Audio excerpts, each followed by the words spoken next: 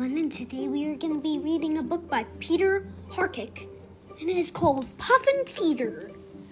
This is Peter. This is Paul. Peter and Paul were the best of friends. Paul made Peter laugh by being funny and noisy. They spent their days happily fishing around their rocky island. One day when they were out diving, a storm blew up. A big storm. Peter was lost. He was blown out far to sea. At last, the storm was over.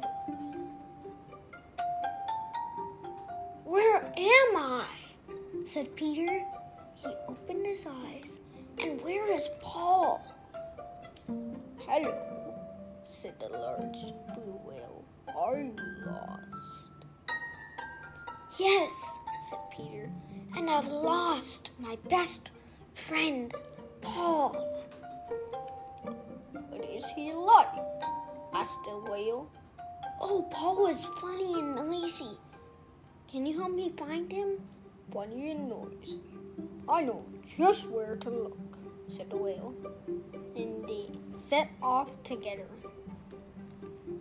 They arrived at a small island. "Which one is Paul?" "Which one is Paul?" asked the whale. The birds were funny and noisy, but they were nothing like Paul. "Paul isn't a parrot," said Peter. "Paul's feathers are black and white."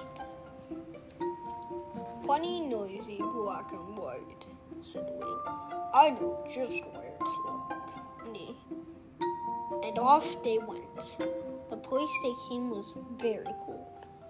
The birds were funny and noisy, black and white, but they were nothing like Paul. "Paul is not a penguin," said Peter. "Paul's beak is very colorful." "Funny, noisy, black and white with a colorful beak," said the whale.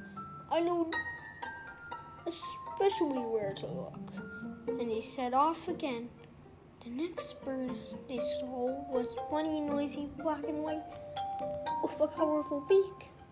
But he wasn't Paul.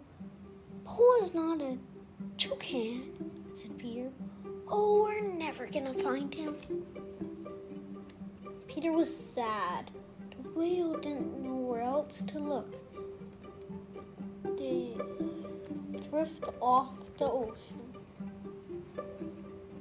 After a few days, some tiny islands appeared on the horizon.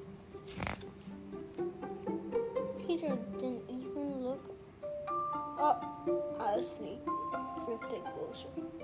"Look," said the whale. "What's that?"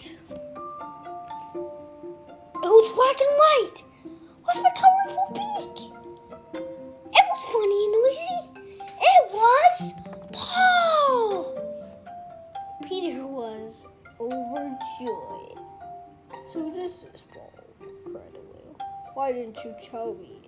"Tell you what?" said Peter. The whale smiled. "That he's a puffin, just like you."